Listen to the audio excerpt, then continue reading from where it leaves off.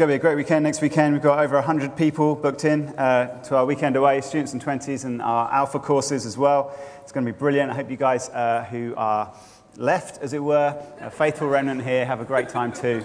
I wonder what would people say your life is about.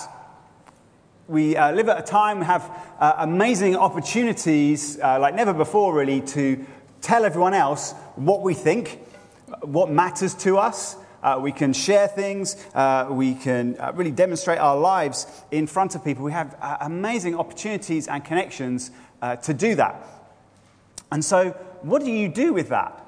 What if your friends were to be asked, hey, what's that person's life all about? What would they answer? What would they say? What would be their observation based on all the things that you say and do and share and like and things like that? We're kind of thinking about that today. When I was 15, I wanted to be a journalist when I grew up. I liked writing. I quite liked the news. I thought I'll become a journalist. And so I applied for a fortnight's work experience at my local newspaper, which I'm sure you'll all have heard of, the Bedford Times and Citizen. Now, this was obviously a significant thing in my life. This was 1995. No one really had heard of the internet at this point. So the local newspaper was genuinely an important and well-read resource for people to find out things that were happening, what was going on in the world, or at least in Bedford and its surrounding towns and villages. And so I was very excited to be invited to spend 2 weeks working for the Times and Citizen. Now, in retrospect, some of the things they asked me to do were clearly time-wasting devices. Because a 15-year-old kid came into their busy newsroom and they were like, hey, here's today, all of today's national newspapers. Could you go through these for us? Really important role. We want to know if we've missed any of the local stories. Could you go through all these papers, please, and see if there's any mention of Bedford? And that was something I had to. I was like, of course, I'll help out however I can. So she was going, of course there's no mention of Bedford in the national news. Why would there ever be any mention of Bedford in the national news? But I must have done some things all right, because they let me write some things and a couple of stories and things like that in the first week, and they must have gone okay, because in the second week, they said, we'd actually like for you to write a full-page story, and you'll even be able to get your name put in as a credit. I was very excited. What a great opportunity. Now, many of you here know that one of the most important issues of our day is cycle safety. If you've just recently maybe caught up with cycle safety as a big thing, can I just tell you, in 1995, I was telling people about the importance of cycle safety for the Bedford Times and Citizen, a full-page story about how you could stay safe as a young cyclist in our town. And obviously what I was really, really excited about was the fact that my name was in the paper. It was a whole-page story, and it said, by Luke David Ice. They even spelt my name right. I mean, obviously, it's a rare treat for me that happens. And so, of course, I was really excited. I wanted to tell all my friends about it. And so I came into school after they published the newspaper, and I was like, guys, look what's happened. Look at this story. Here's the whole page. Sadly, this did not have the impressive impact I was looking for. Not because they didn't care about cycle safety, but because of the one other thing that was on the page. You see, you'll know this, particularly with local newspapers do this, but nationals do this as well. They've just got little bits of space to fill here and there, and so they just put in the one-line stories that someone said, you must report about this, and so they're like, oh, all right, one line, stick it in there, and they don't really care where they go. The one that was on my page was clearly not all that important, although to the people involved it must have been. But the trouble was, its headline was very attention-grabbing. And so when I showed all my friends the page with my name and my big story about cycle safety, my best friend said, wow, did you write "Cat is shot"? Because this was the other story on the page. Someone had taken an air rifle and attacked a local cat. 20 years on, we are still friends. And whenever we talk about the news or about writing and things like that, he still brings up "Cat is shot." Christians have news to tell. Christians have news that must be broadcast. Sometimes they get distracted. Sometimes the people they're trying to speak with don't really care, but they have great and important news to tell. And as we finish our series on Nehemiah that we've been looking at the last couple of months, I want us to see that this is the point of the story, and it's why we are here too. That this news must be broadcast.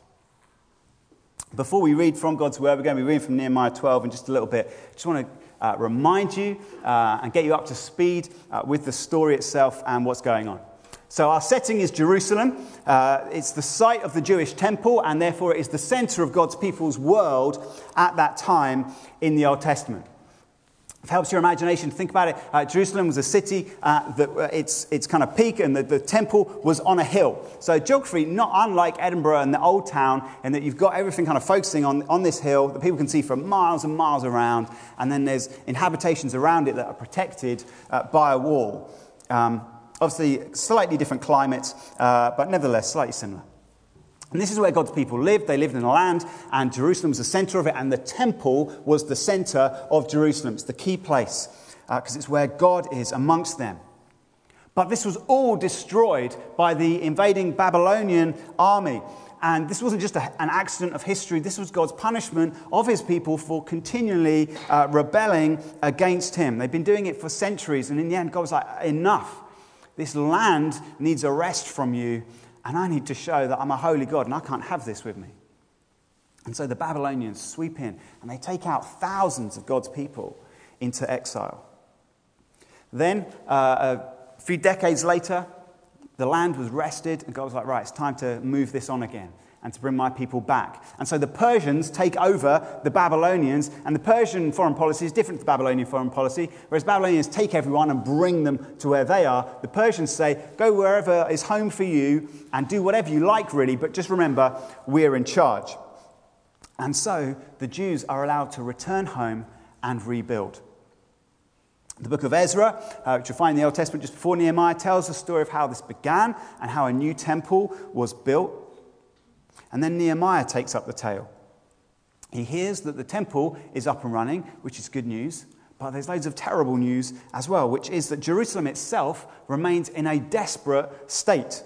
The walls are still rubble, and so therefore most of the city is in uninhabited ruins. And this just moves Nehemiah so strongly, he feels he needs to go and fix this. It's not one of those things like, isn't it a shame this is happening? If only someone would sort this out. He says, no, I've got to do this. His boss is the king of Persia. And so he says to him, will you let me go and do this? It's a high-risk request, but the king says, yes, of course, because it's God's plan. When God wants something to happen, it's going to happen.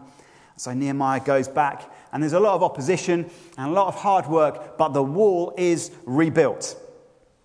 And so the city can begin to be repopulated, can start really all over again and be rebuilt. But more important than the city as a physical structure being rebuilt, it's God's people are coming to know again what it means to be his, to belong to him.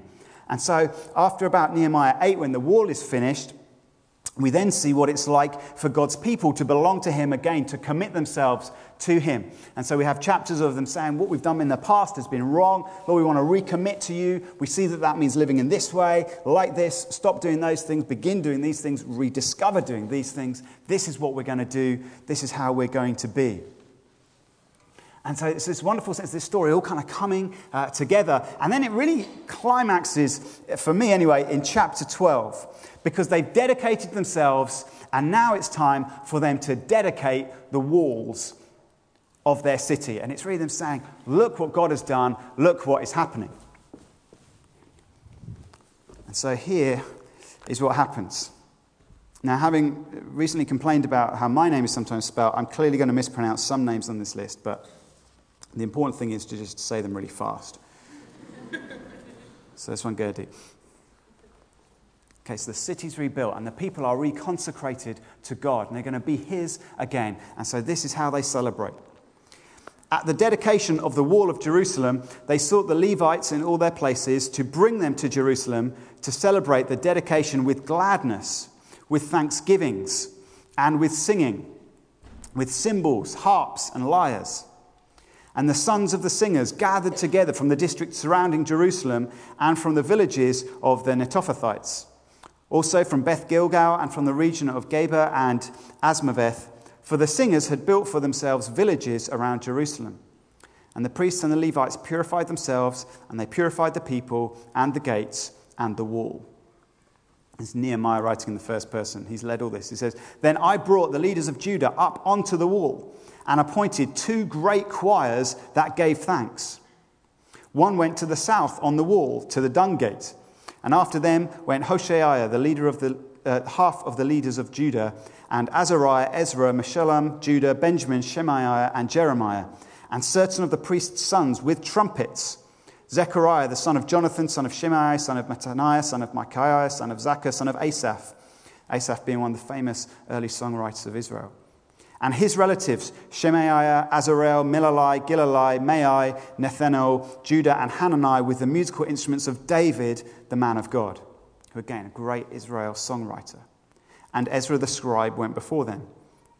At the fountain gate, they went up straight before them by the stairs of the city of David, at the ascent of the wall, above the house of David, to the water gate on the east. The other choir of those who gave thanks went to the north, and I followed them with half of the people on the wall, above the tower of the ovens, to the broad wall, and above the gate of Ephraim, and the gate of Yeshana, and by the fish gate, and the tower of Hananel, and the tower of the 100, to the sheep gate. And they came to a halt at the gate of the guard. So both choirs of those who gave thanks stood in the house of God, and I and half of the officials with me. And the priests, Eliakim, Maaseiah, Miniamin, Micaiah, Elaniah, Zechariah, and Hananiah, with trumpets, and Maaseiah, Shemaiah, Eliezer, Uzzi, Jehanahan, Malchijah, Elam, and Ezer. And the singers sang with Jezrahiah as their leader. And they offered great sacrifices that day and rejoiced, for God had made them rejoice with great joy. The women and children also rejoiced. And the sound of Jerusalem was heard far away." That is one of my favourite lines in the Bible. That last one. Not the names one, obviously, though that's important too. I just love that. The joy of Jerusalem was heard far away. It's quite cinematic. When I read it, I imagine myself some way outside of the city, kind of looking up, maybe seeing it silhouetted. I'm imagining it's at the sunset. It probably wasn't, but that's kind of what it feels like it should be like in my mind. And then you just hear this noise from within the city roll up from above the walls and then down into the valleys and spread across the land. I live quite near the Hearts Stadium, Tynecastle, and sometimes you can hear the noise from the stadium. And often over the last couple of years, it's been quite joyful. And it sometimes can just feel like that. You just hear this noise happening over there. And you're like, what is going on? Something good must be happening. So it's an evocative moment. But the power of this line is actually something much deeper than it just kind of sounds quite cool. Because it isn't just a happy ending. It is the story.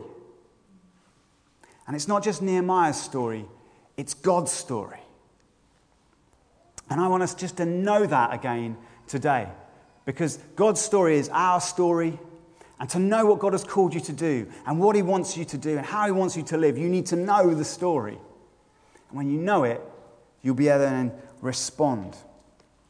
If we go back all the way to the very beginning, right at the start of the book, we hear of God making the earth and giving it to us to steward on his behalf. And he says to us, fill the earth and subdue it. And that means that us as human beings, we are uniquely God's image bearers. We are called to represent him wherever we are. That's what it is to actually be a human being. Whether you're a Christian or not this morning, you're made by God to represent him. And so he wants representatives of him to fill the earth, so that the whole earth is filled with people who are giving glory to him and are knowing him and delighting in him and rejoicing in him. That's what we were made to do. That is not what happens, though. Everyone turns their own way. Everyone does their own thing. Everyone rejects God and his goodness, and therefore death and chaos and separation come into the world. And that's what we are used to, and so that's what we think is normal and is even how things are. It is how things are, it's not how things are meant to be. And God will not be thwarted in his original intent. And so he chooses an elderly couple who we know as Abraham and Sarah. And he says to them, I will make of you a great nation, and I will bless you and make your name great, so that you will be a blessing. In you, all the families of the earth shall be blessed. He's just speaking to a couple of old people. He says, I'm going to make you into a nation such that through you, all the families of the earth shall be blessed. And that is a pattern that we're going to see happen again and again and again in the Bible. This is what God says. He says, I give my goodness to you that it might radiate out from you to others, that they might see that I am God. That is what God wants to do. That's what he has called them to do. So Abraham and Sarah have a child miraculously, and from this little family, a nation grows, Israel. God gives them a land to live in that they might demonstrate to the rest of the world what it is like to know God and to follow him and to be his, and that the world might see that and think, that's amazing, we want that too. Everything that happens, as you read through the Old Testament narratives, the point is to fulfill this great promise: in you, all the families of the earth shall be blessed.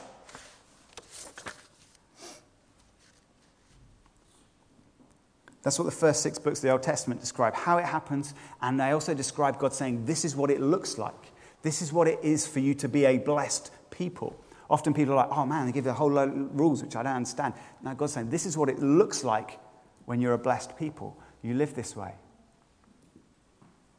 But what we also see throughout the Old Testament is God's people not really doing this. They struggle with it. They seem to completely fail at it. They think that God's saying something else. They think it's all about themselves, or all sorts of other wrong things happen. But God still won't give up. And in fact, he keeps speaking, and he reiterates and he redefines this promise. We see this happen a lot through the prophets. There are a whole load I could have chosen. I've just gone for this from Isaiah chapter 2. And again, think of the pattern that we're saying is being established. It shall come to pass, God says, in the latter days, that the mountain of the house of the Lord shall be established as the highest of the mountains, and shall be lifted up above the hills, and all the nations shall flow to it.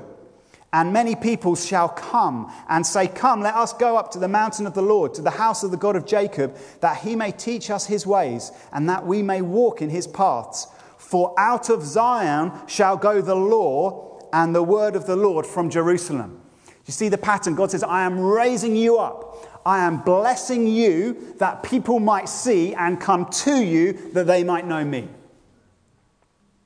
He said, people from all over the place are going to say, have you heard what the God of Israel has done? Let's go there. Have you heard of the law of the God of Israel? It's amazing. Let's go there that we might see who he is and know him for ourselves. God does good to his people. The news of it goes out. The people come in that they might see and know this same God.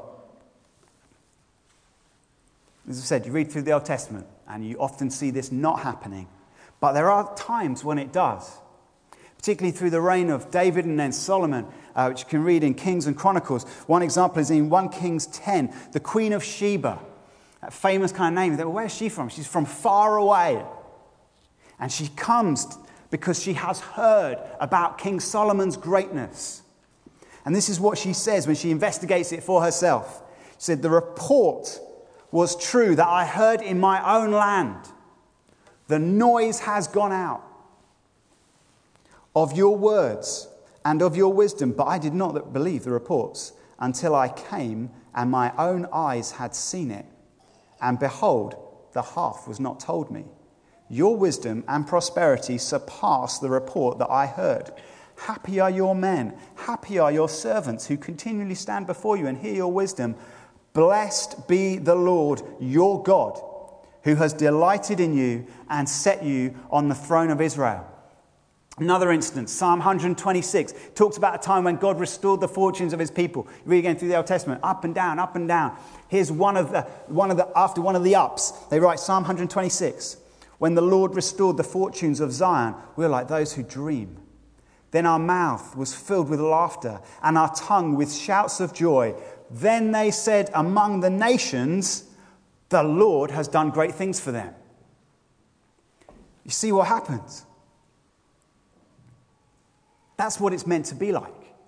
People hear and say, their God is great. Sadly, these are exceptions more than the rule. Israel fails in its vocation to declare God's glory to the earth. And that's what you read about through Judges, Samuel, Kings, Chronicles. And it's quite hard reading sometimes. It's like lots of people getting it wrong and occasionally them getting it right. And even Nehemiah, you'll have noticed, this is the end of our Nehemiah series. You're like, man, you focused a lot on chapters 1 to 8. And now we're having one talk that's going to cover 9 to 13.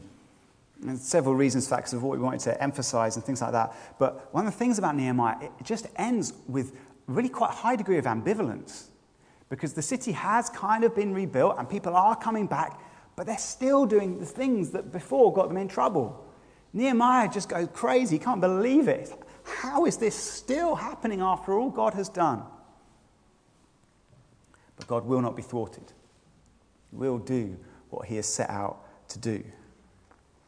He makes promises about the fulfillment of the promise. Seems it's not good enough just to give them the promise. God has to say, I promise you this promise is going to be fulfilled. And in fact, the way it's going to be fulfilled, God says, is that I am going to come and fulfill it. Because that's really the only way it's going to happen. Someone is going to come who will be fully identified with God. Because it's only God who can make this promise happen. But that person is also going to be fully identified with Israel. Because God said, through you, Israel, I am going to do this. So even when you can't do it, I'm still going to make it happen. And I'm still going to use you. Isaiah 49, again, just one instance of many. God says, it's too small a thing that you should be my servant to raise up the tribes of Jacob and to bring back the preserved of Israel. I will make you as a light for the nations that my salvation may reach to the ends of the earth. God says, I'm sending someone who's going to do that. And so when Jesus says those famous words in John 3:16, for God so loved the world that he sent his only son, that whoever believes in him might not perish but have eternal life. Jesus is saying, I have come to do it.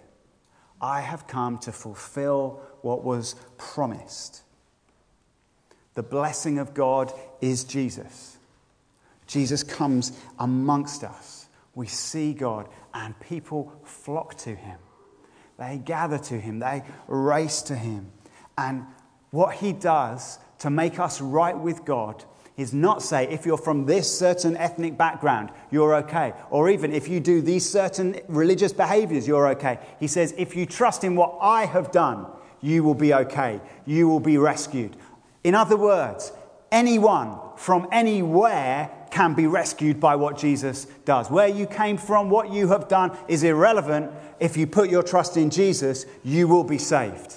You will become part of God's people. Jesus does this. Jesus makes this happen. It's amazingly something that everyone rejects. That is how he does this. The humiliation of the cross is what brings this all about. The thing that makes, when he's actually the most rejected, he is winning our acceptance. God rejected him that we might not be rejected. God punished him that we might not be punished. And then God gives us his righteousness, that we can run to him. We put our trust in him. Our sins are forgiven. All that separates us from God is taken away. We can come close. We don't just hear about this goodness. We see it and we experience it for ourselves. And Jesus, having achieved this, then calls his followers, this new Israel, as it were, this new people of God, to join his mission. And guess what the pattern is? I will bless you, that you will bless everyone, that they will come to God. Go, therefore, and make disciples of all nations, baptizing them in the name of the Father and of the Son and of the Holy Spirit, and teaching them to obey everything that I have taught you. The blessing of God comes, so go, that they might come. And that's what happens.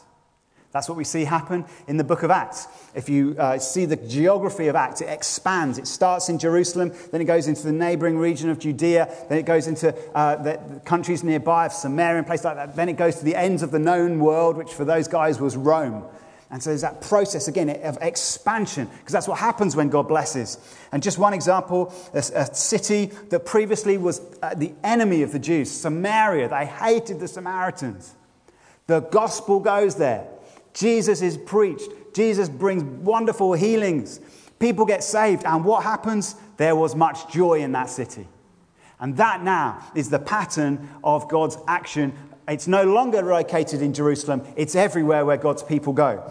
And so we see throughout Acts, churches are formed wherever people put their trust in Jesus. They put their trust in Jesus and they declare what he's done, not just in Jerusalem, but in their lives. And they say, therefore, to other people, he's done it for us. He can do it for you. His death is enough to reconcile you to God. His resurrection will give you new life. His Spirit will enable you to know God right now. And churches are formed that do this all over the place. And so Paul can say to the Thessalonians, Paul seems to have spent less than a fortnight with them. He went there, he preached the gospel. Some people loved it, lots of people hated it. He has to move on. But he hears what's happened.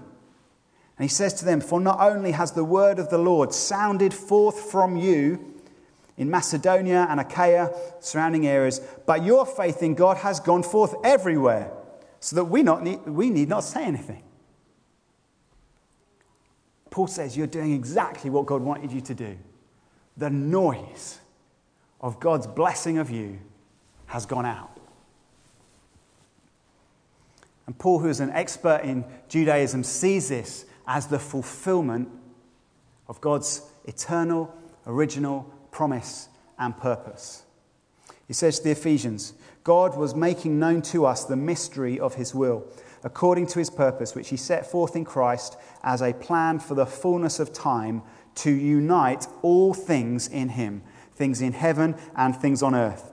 And he goes on to say, this mystery is that the Gentiles, the non-Jews, are fellow heirs, members of the same body and partakers of the promise in Christ Jesus through the gospel, so that through the church, the manifold wisdom of God might now be made known to the rulers and authorities in the heavenly places.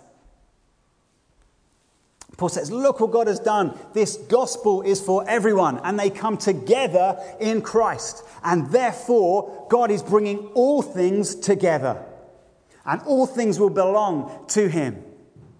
And this noise goes everywhere. The nations are to be brought in, that God might once again be all in all and Lord of all, just as he was at the beginning. And the earth will be filled with those who know and love God, just as he intended right from the start. And so this book ends actually in a way as it began. We get a revelation of what's to happen when Jesus brings about the end of this age as we know it. And John says, after this I looked, and behold, a great multitude that no one could number, from every nation, from all tribes and peoples and languages, standing before the throne and before the Lamb, that's Jesus, clothed in white robes, with palm branches in their hands, and crying out with a loud voice, salvation belongs to our God, who sits on the throne, and to the Lamb. And the story ends with a new city established where all God's people are. And John says, then the angel showed me the river of the water of life, bright as crystal, flowing from the throne of God and of the Lamb through the middle of the street of the city. Also on either side of the river, the tree of life, with its 12 kinds of fruit, yielding its fruit each month. The leaves of the tree were for the healing of the nations. It's what he's always been about. It's what he's always doing. He's blessing that people might come in and know him. We're so keenly aware at the moment of how nations need healing. This is how it happens. This is how it happens. God blesses people, and the blessings go out from them, that more people might come in to him. That's how he's doing it. And that's why I love Nehemiah 12:43. The joy of Jerusalem was heard far away. It's not just poetic and cinematic, though it is. It is God's pattern at work that he is always doing. It is a fulfillment of prophecy, and it is a signpost to the ultimate fulfillment of all of God's plan in Christ, his church. This is what God is about. This is what God is doing. This is what he is calling you to be about and to do. It's why God rebuilt the walls of Jerusalem. It's why God is building this church and many like it. It's why we are called to play our part in doing this. That is the story. That is what God wants for your life. I have so many people saying, I'm not quite sure what God wants me to do. He wants you to do this. Because this is what he is doing. And everything else has to be put in that context, under that plan, submitting to him. Say, you are Lord, what are you doing? I'm blessing everyone. I'm doing that through you, actually. It's going everywhere that everyone might come to me. So, how do we make a noise? How do we do that as God's people here and wherever you're going to go through this week? Well, from Nehemiah 12, I'd say we ought to rejoice. We ought to make a noise. Nehemiah gives us all that details about the worship service and all those names that were like, what is that? Why? You could have just said a bunch of people. Why the names? Because people matter to God. And because joyful worship matters to God. And he wants you to see it. And he wants you to experience it and know that it is going on. We are told by God to worship with joy. And we are told that this is for mission. You think, well, it's great we worship together sometimes, but what I've really got to do is go out and tell people about Jesus. What we have done this morning is totally in line with what God wants you to do. And is a missional moment. I appreciate that only maybe a few of our neighbours will have heard us. And whether or not they considered it a blessing, I'm not sure. But it's a statement, it's part of God's prophecy. We are filling the earth with joyful praise of his name that they might hear of him. And it's what he's called us to do. Psalm 98. Oh, sing to the Lord a new song, for he's done marvelous things. So he's blessed, so we make a noise. Then what happens? Describe some of it. His right hand and his holy arm have worked salvation for him. The Lord has made known his salvation. He has revealed his righteousness in the sight of the nations. He has remembered his steadfast love and faithfulness to the house of Israel. All the ends of the earth have seen the salvation of our God. Therefore, next verse, make a joyful noise to the Lord, all the earth. Break forth into joyous song and sing praises. It's the same pattern again. I sound like a broken record. I just want you to get it. God blesses them. The nations hear about it. Then what happens? The whole earth blesses God. The whole earth praises God because he's amazing. We have great news well worth singing about. Well worth making a tremendous noise about. That God has reconciled us to him in Christ. Not counting our sins against us, but instead counting his son's perfection to us and putting the punishment for our sins on Jesus on the cross. He has adopted us into his family. He is for us at all time. He has given us his powerful spirit, the presence of God with us right now. And he is preparing to make all things new, heavens and earth, that we might dwell with him in that place in joy forever. It's great news. This news deserves all the breath in your lungs. It really does. It is so good and it is so ultimate that it trumps everything else happening. And this is an important point. When you gather, when you come to Kings on a Sunday morning, you know, if this is your first time with us, I hope you're having a great time. You're like, man, this is loud. This is louder than I expected. We're kind of always like this. We're always going to be like this. Because all that I've just said is going to be true, and is still going to be true. And that deserves our praise and our joy. And that's what God's called us to do. And this doesn't mean we're ignoring things that are going on in the world. It doesn't mean that we don't weep with those who weep. The Bible says that's right. But there's something particularly about public worship. There are many ways in which you can connect with God many times, and you should. There's something about public worship that is right and fitting, that we declare his praise with joy. You know, we're led by the Spirit, and some different times, wonderful contributions we had this morning, they just kept raising our eyes and making us just love God. Sometimes it happens, God's like, I want you to focus on this. I want you to hear that. And so we respond to that. We're not just making a noise and plugging our ears up. We've got our eyes and our ears fully open. We know what's going on in the world. And we know how awful so much of it is. But we say that God has the final word and that God remains good even with what's happening. And so we're going to praise him. Our preaching series in the new year is on Paul's letter to the Philippians. It is full of joy. He was a prisoner. He writes it as a prisoner, full of joy. Now, that's not a simple thing. There's more that we could say about that. I was wrestling with this just the last couple of weeks. It's just been a hard time, just kind of for us, family stuff going on. It's been very complicated, difficult, hard, busy term. And then obviously there's just awful things happening. And I think when things are hard in your own life, it just amplifies the awfulness around you as well, doesn't it? And you're like, oh, this is just so bad. And I know, because I teach this stuff and I've lived with it for years and I'm convinced by it, that my attitude should be one of praise and joy to God. And I'm thinking, but Lord, this is very hard.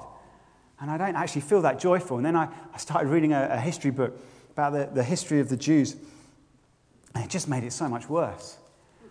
Because I was just sensitive to this point. And then you're reading these awful things that have happened. This book finishes in 1492. I'd got more than I could take already. Including people who claimed to be Christians.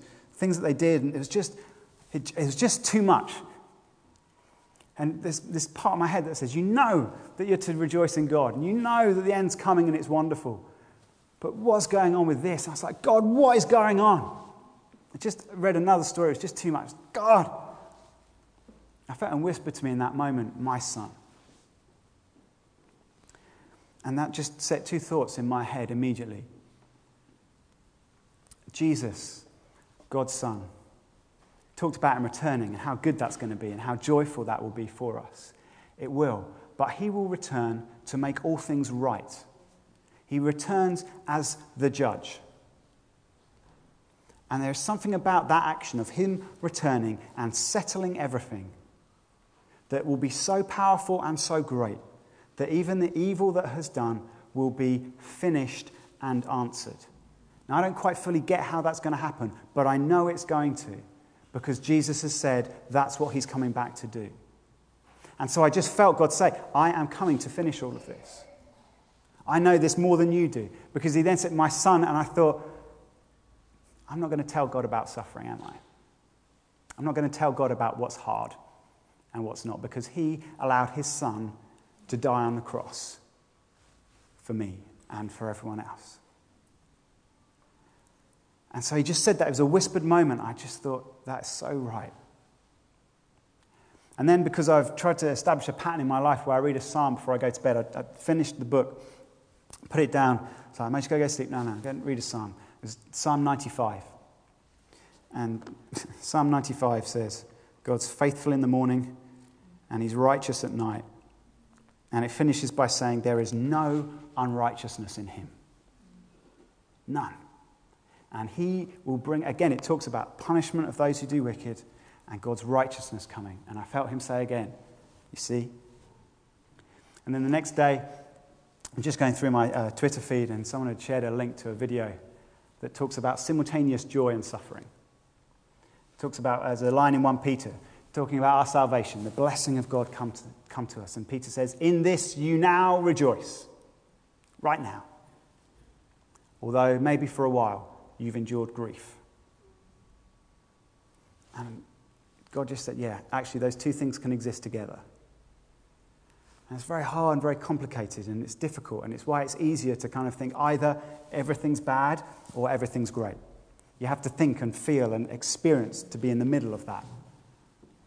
But I felt God say to me so clearly, just those three things. Like, I'm really going to make this clear to you, son, because you don't seem to get it otherwise. I'm reminding you. I mean, I knew it, but I needed to hear it anew.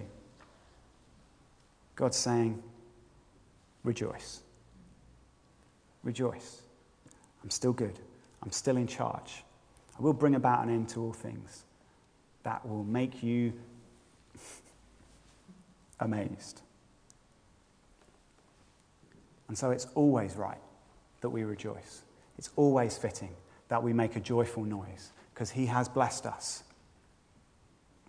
And also that is how people will hear about him and will come to know him. Final thing to do. This is Nehemiah's other great concern. You see it again through these closing chapters. He's saying to the people, you can't live like that. You mustn't do that because you belong to God. You have to show the world that you belong to God. This really matters. Our behavior doesn't affect us at all in terms of God's acceptance of us. He accepted us as sinful, foolish enemies. But to belong to God is to give him charge of your life. And you are showing him through how you live. And so Jesus takes the pattern that we've talked about this morning and says, you are the light of the world. A city set on a hill cannot be hidden, nor do people light a lamp and put it under a basket, but on a stand, and it gives light to all in the house. In the same way, let your light shine before others, so that they may see your good works and give glory to your Father who's in heaven. It's the same thing again. The blessing of God that changes us, that conforms us to the image of his Son. People see it and come to him. The friend of mine I mentioned at the beginning, with who saw the cat is shot headline and talked about it to me ever since. He was the guy who invited me to a church like this. And he had become a good friend. And so when he said, why don't you come along? I said, all right. And not just because he was a good friend, but because he was, frankly, an astonishingly good guy. His dad had abandoned his mum, and he had cystic fibrosis, which is still awful, but back then just meant I didn't even know how long he would live. And yet he never swore, he never did any of the stupid things that the rest of us did. And yet there was life in him, and joy, and fun, and friendship. And so when he said, come along, I said, okay. And I found it thoroughly weird. And didn't go back for a year. But he kept being my friend. And he said again, why don't you come along again? I said, all right. And this time it just clicked. And then for a time I was with God, and then for another time I really wasn't. 5 years of just being a fool, doing things my own way. And of course it all went horribly wrong. And I thought, I'm in a complete mess. Where can I go? I went back to him. I was like, you need to help me out because this is not going right. He was the guy God used. I knew what he was about. And I knew that I needed that. And you are surrounded by people who need what God has given you and need to know that they can come to you. Not that you're perfect, but that you belong to God, that he has blessed you and filled you with joy, that you are doing your best to follow him, and that they can come to you. Who could God bless through you and through us?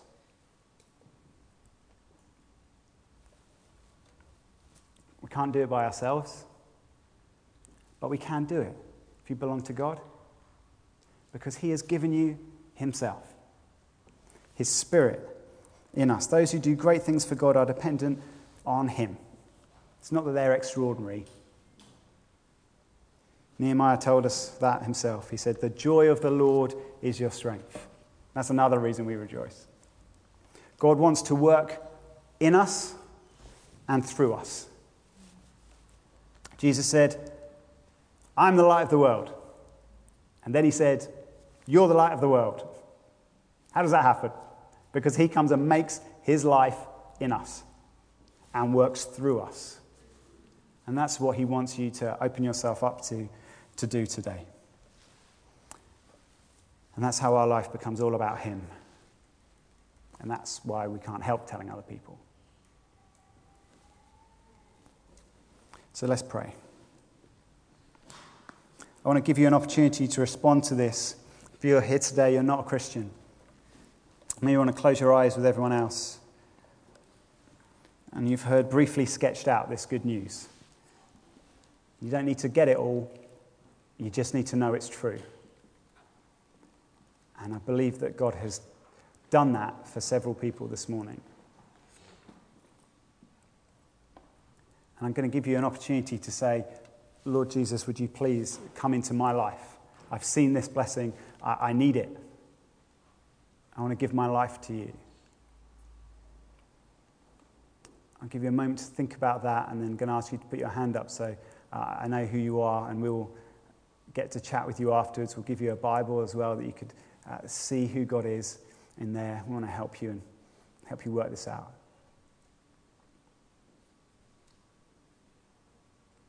This is a moment for you to consider.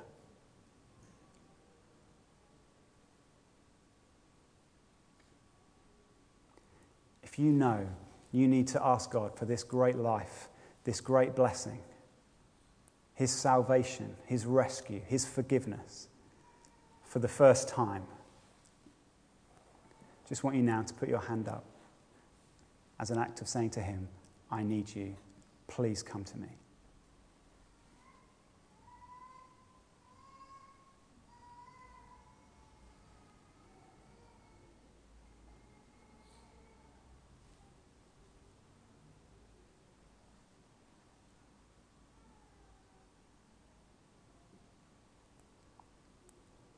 Okay, let's the rest of us, just in our hearts, say, Lord,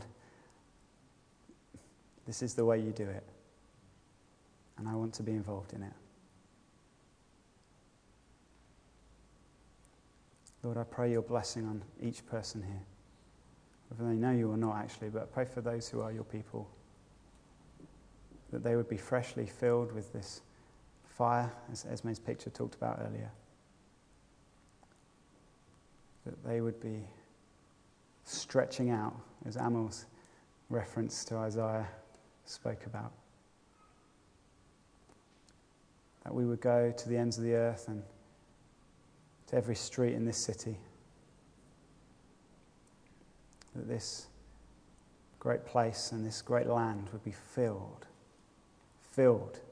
with your glory. And people blessed by you, that others might rush to you.